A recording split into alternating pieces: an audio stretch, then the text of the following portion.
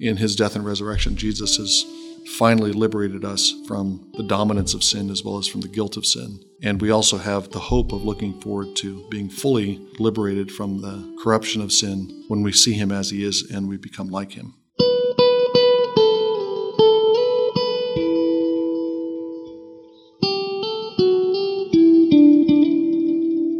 Hello, friends, and welcome to episode 137 of the Theopolis Podcast. I'm your host, Brian Moats, and I'm assistant to Peter Lightheart, the president of Theopolis Institute. Theopolis trains men and women to lead cultural renewal by renewing the church. Participants in our programs will learn to read the Bible imaginatively, worship God faithfully, and engage the culture intelligently. Before we get into the episode, we wanted to let you know about our upcoming course on Joshua, Judges, and Ruth with Pastor John Barrage. This course will be from May 14th through 18th. To get more information about this course, you can go to our website, theopolisinstitute.com, and go under Events. Or we've made it easier for you, and there's a link to the class in the show notes. In this episode of the podcast, Peter Lightheart is going to be discussing the texts for the third Sunday in the Easter season 2018. We really hope that you enjoy this discussion over these texts, and as always, thank you so much for listening. Welcome to the Theopolis Podcast. This is Peter Lightheart. I'm here with Brian Moats, and today we're discussing the readings for the third Sunday of the Easter season. That's April 15th, Tax Day in 2018. And the readings that we have on our lectionary for this week are Acts 3, verses 11 through 21. That's in lieu of an Old Testament reading. 1 John 3, verses 1 through 7. And then the latter part of Luke 24, verses 36 to 49. And of course, we're still in the Easter season with these readings, and so they're still having to do with various aspects of the event of Easter and the aftermath of Easter. The Acts passage, of course, is a post-Pentecost event. It's in Acts 3, but it's a passage that's about the continuing work of the apostles, that they continue to do the work of Jesus. The Luke passage is the very end of Luke's gospel, where we have the last of Jesus' appearances on Easter after his resurrection. And 1 John 3 is concerned, among other things, with our future transformation into the likeness of Jesus. When we see him as he is, then we will be like him. And so there's an eschatological thrust to the passage in 1 John that's describing our future resurrection and our conformity to the image of Christ. But I'll start with an Acts passage, Acts 3, verses 11 through 21. We've talked about Acts before, just to reset or to set some context for Acts. Acts is obviously the second book of Luke's account of Jesus in his beginning, and also as he continues through the Spirit and through the church. The two books function together in various ways. They run parallel to each other. In another sense, they're running end to end, or that it's just one continuous narrative. And you can particularly see this in the geographic movement of the two books. Luke is a book that where everything progresses toward Jerusalem. The infancy narratives at the beginning of Luke end with Jesus in Jerusalem at the age of 12 teaching and listening in the temple. And then in the middle of Luke, you have this lengthy journey narrative from chapters 9 through 19, where Jesus is on his way to Jerusalem, and that ends with his triumphal entry and his occupation of the temple, his cleansing of the temple, and then he occupies the temple for a few days and then goes out to the Mount of Olives. And then the whole book, as we'll see a little bit later, ends with the disciples going back to Jerusalem. They're in the temple. Luke ends where the gospel begins. The gospel begins with a priest in the temple, Zacharias, an angel appearing to him. He's struck dumb. And the gospel of Luke ends with the apostles going back to Jerusalem, to the temple, and no longer silent, but now rejoicing because the Messiah has come and they've seen him in his resurrection. So everything is moving toward Jerusalem in the Gospel of Luke, and that's where we begin in the first few chapters of Acts. From Acts 1 through 6, we're still in Jerusalem, still concerned with the Jerusalem church, and after the martyrdom of Stephen, then the action begins to move out as the Christians in Jerusalem begin to disperse from Jerusalem. They go to Samaria and eventually get to Antioch, and of course Paul eventually makes a trip to Rome at the end of the book. So you have this movement toward Jerusalem and then a dispersal from Jerusalem that sets the geography of the whole. And within Acts, you have several phases. We had Jeff Myers here recently in visiting Theopolis, teaching on the book of Acts, and he pointed out that Acts follows a general sequence of priest, king, prophet. That's a sequence that is structures a lot of the Bible. It's laid out in the early chapters of Genesis. It's laid out in the original format and the original mapping of the creation. It's a way of thinking about the progression of Israel's history as you move from the priestly covenant with Moses to the monarchy, the Davidic covenant, kingship, to the exilic and post-exilic covenant, which centers on prophecy. And Jeff pointed out that the book of Acts follows that sequence. It kind of recapitulates that sequence. And the apostles are going through those different phases. And the reading for this third Sunday of the Easter season in Acts 3 is taking place within that initial phase, which is the priestly phase. Events are taking place at the temple, both the reading for this week and the reading for next week on the fourth Sunday of Easter in Acts 4, also having to do with the temple. The opponents are temple authorities. The sin is that the apostles keep coming back to is the sin of attacking the Holy One of God. They put to death the Lord of life, and that's the charge. The Holy and Righteous One is the way Peter puts it in Acts 3. The Prince of Life is the one that they put to death. And so the charge is against the Jews is a sin of sacrilege, where they're killing the Holy One of God and misusing God's Holy One. And then after Stephen's martyrdom, they begin to move out, and you enter into a different geography. You're in a different place. You're outside the temple. The conflicts are different.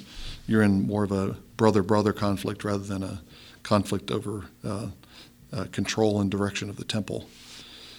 So that's the general setting for the Acts 3 passage that's given for this week. A couple of details there we can look at.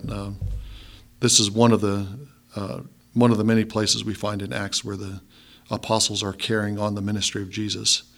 Peter and John go to the temple, and there's a lame man there, and they heal him with a word. They heal him in the name of Jesus. They do a Jesus-like miracle now in the name of Jesus.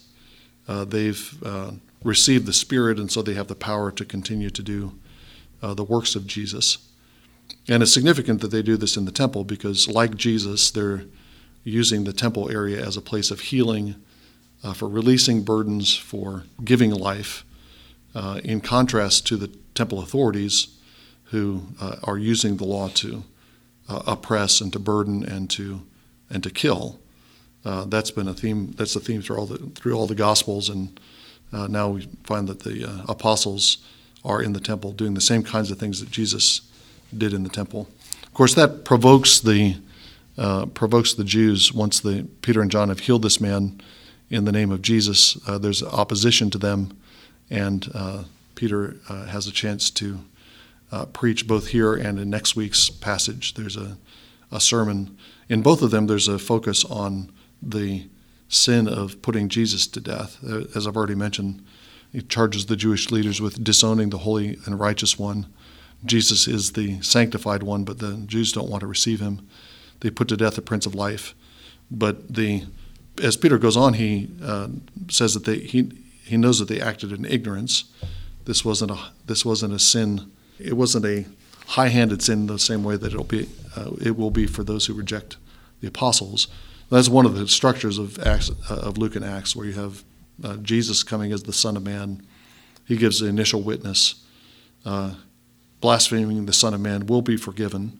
That's a sin of ignorance. But then when the apostles come in the power of the Spirit and they preach and witness a second time, that second witness, if the Jews reject that second witness, then they'll be condemned. And that's the import of what Peter says in Acts 3. I know that you acted in ignorance, just as your rulers did also, he says. But the things that God announced beforehand are now being fulfilled. You acted in ignorance. Now is the time to repent. You have another chance because you sinned against the Son of Man, and that's not an unforgivable sin. Don't sin against the Spirit. Don't oppose the Spirit and the apostles. The center of Peter's preaching here, as the center of all apostolic preaching, is the death and exaltation of Jesus, the death and resurrection. And it's important to see, as I've pointed out before on the podcast, that the apostolic preaching doesn't end with the cross. The apostles don't say that Jesus died on the cross and that's sufficient without the resurrection. I made this point a couple weeks ago when we were looking at 1 Corinthians 15. A dead Christ is not a saving Christ. If he's not raised, then we're still in our sins. We're of all men most to be pitied. And so the preaching of the apostles in Acts, as here with Peter, is not just about the death of Jesus and the culpability of the Jews, but it's about the fact that Jesus has now been raised. The holy and righteous one, the Prince of Life, has been raised up. That's good news because he's overcome death, but it's also scary news for the Jews because they're the ones who put him to death. But they still, again, have a chance to repent. If they do, there'll be times of refreshing. And then Peter ends the sermon by quoting from Deuteronomy 18 and Moses' prediction of a prophet who will come like himself, and that includes a warning not to reject the prophet like Moses that's going to arrive later. So that this is an Easter season passage in a couple of ways. Peter preaches about the resurrection, but perhaps more importantly, it's in the context where the disciples are communicating resurrection life. They've received the Spirit of Jesus, and so they've now become conduits of that resurrection life to those around them. Since I've already talked about the Luke passage a little bit, let me go to the gospel reading.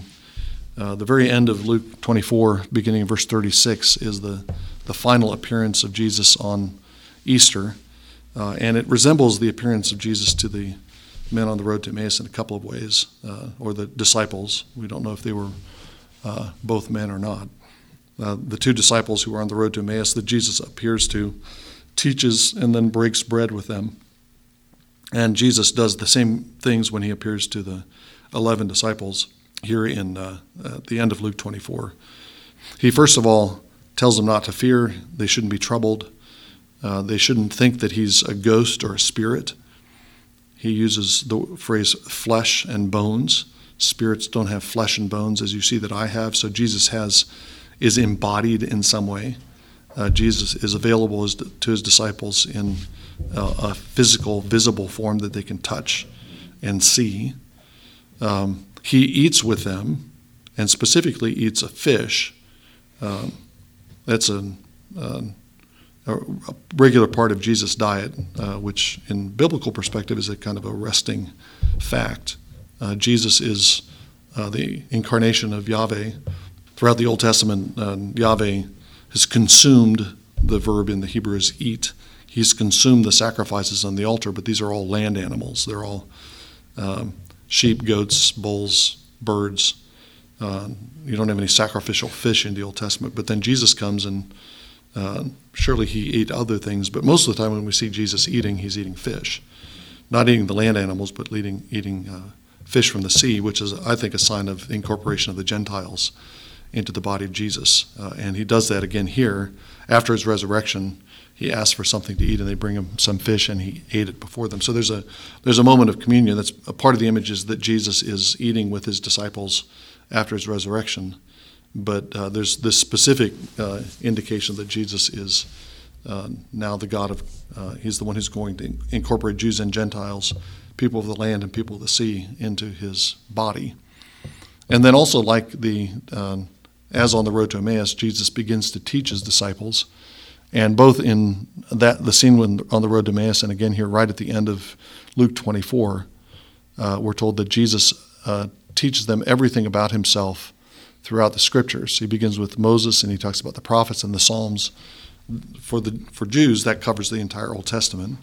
The law of Moses would include the whole of the Pentateuch. The prophets would include what we think of as historical books, as well as prophetic books. And then the Psalms would include the poetry and writings of the Old Testament. That's a classification that would include the entire scriptures. And Jesus gives us his summary of the entire Old Testament when he says that the Christ should suffer and rise again from the dead on the third day, and repentance for forgiveness of sins should be proclaimed in his name to all the nations, beginning from Jerusalem. That's Jesus' précis of the entire Old Testament. That's what everything from Moses through the last book of the Old Testament has been about. It's all been about the sufferings and the glory of Christ and the fulfillment of the Abrahamic promise that the nations will receive forgiveness of sins through this seed of Abraham. At the very end of Luke, as I mentioned, the disciples go back to Jerusalem.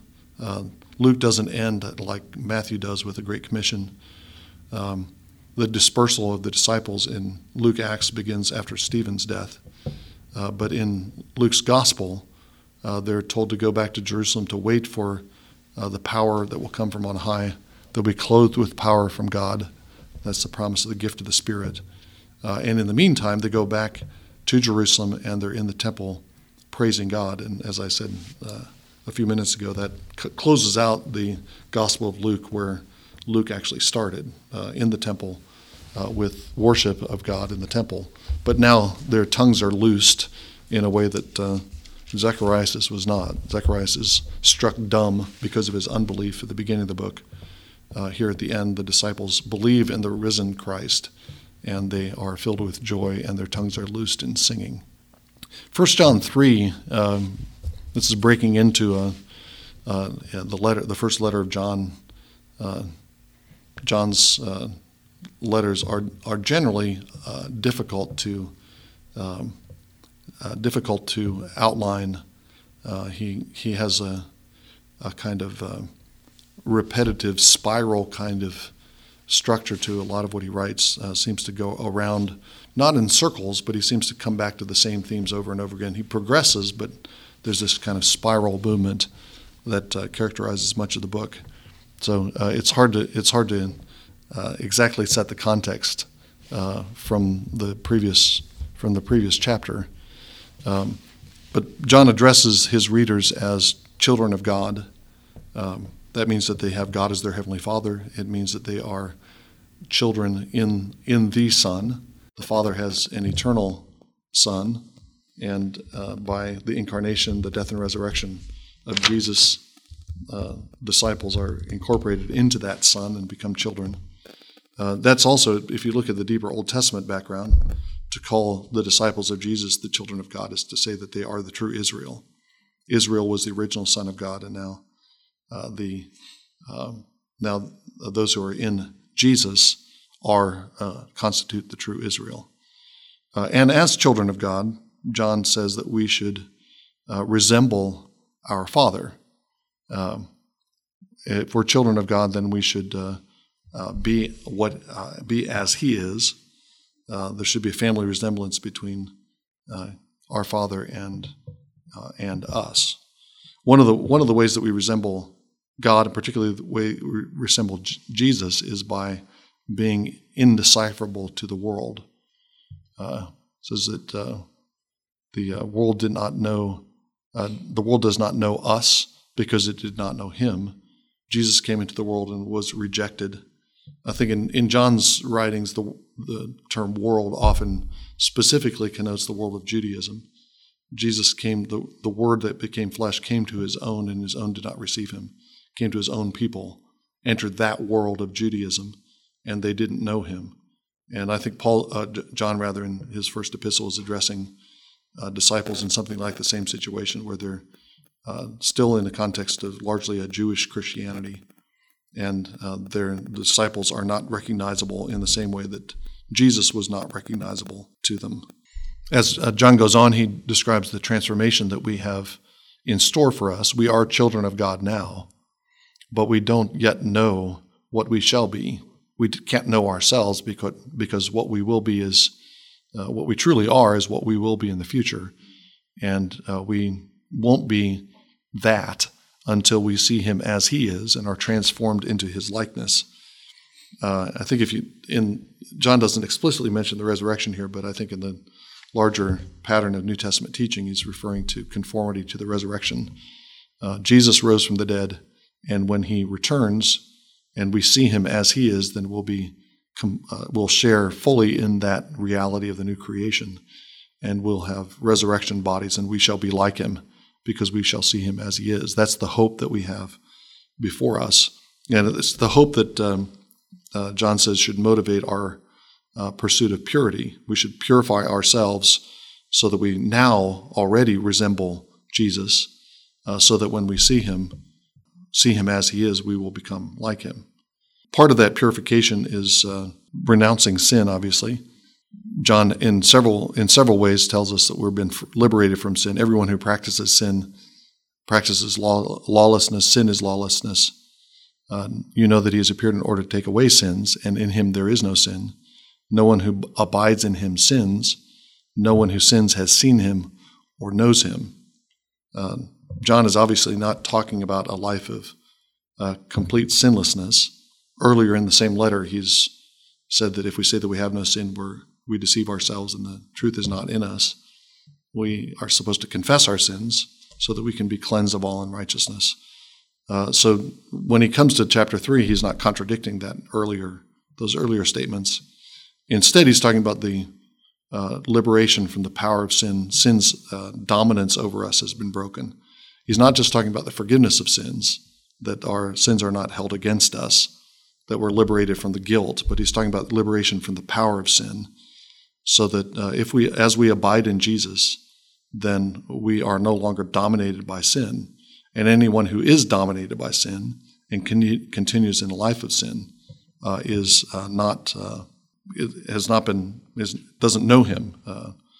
That's part of the family resemblance that John alludes to earlier. If we're children of our Heavenly Father, then we should live as he has called us to, and we should exhibit the same kind of righteousness that he himself has. The reading ends in verse 7, but verse 7 really ends in the middle of a sentence. And the end of that thought, I think, is really in verse 8. Those who practice sin are of the devil, and because the devil has sinned from the beginning. There's a stark choice that John is presenting. If we're children of God, then we should resemble our Father. For abiding in Jesus, we can't be dominated by sin. If we're dominated by sin, then we're of our father, the devil. But we can be liberated from the devil. We can be liberated from sin because the Son of God appeared for this purpose, that he might destroy the works of the devil. In his death and resurrection, Jesus has finally liberated us from the dominance of sin as well as from the guilt of sin. And we also have the hope of looking forward to being fully liberated from the corruption of sin when we see him as he is and we become like him. Thank you again for enjoying this episode of the Theopolis Podcast. For more information and for more content from Theopolis, you can check us out online at theopolisinstitute.com. We release new articles every Tuesday and Thursday on our blog, so you'll want to make sure to look out for those. You can also find us on Twitter at _Theopolis and on Facebook if you just search for our name. If you've been helped, sharpened, and encouraged by this podcast, we'd really love it if you would go to iTunes and leave us a review. It just takes a few seconds, and it really will help us along in getting our content in front of new listeners. That's all for now, friends. We really look forward to being with you all again in the next episode. And as always, thank you so much for listening.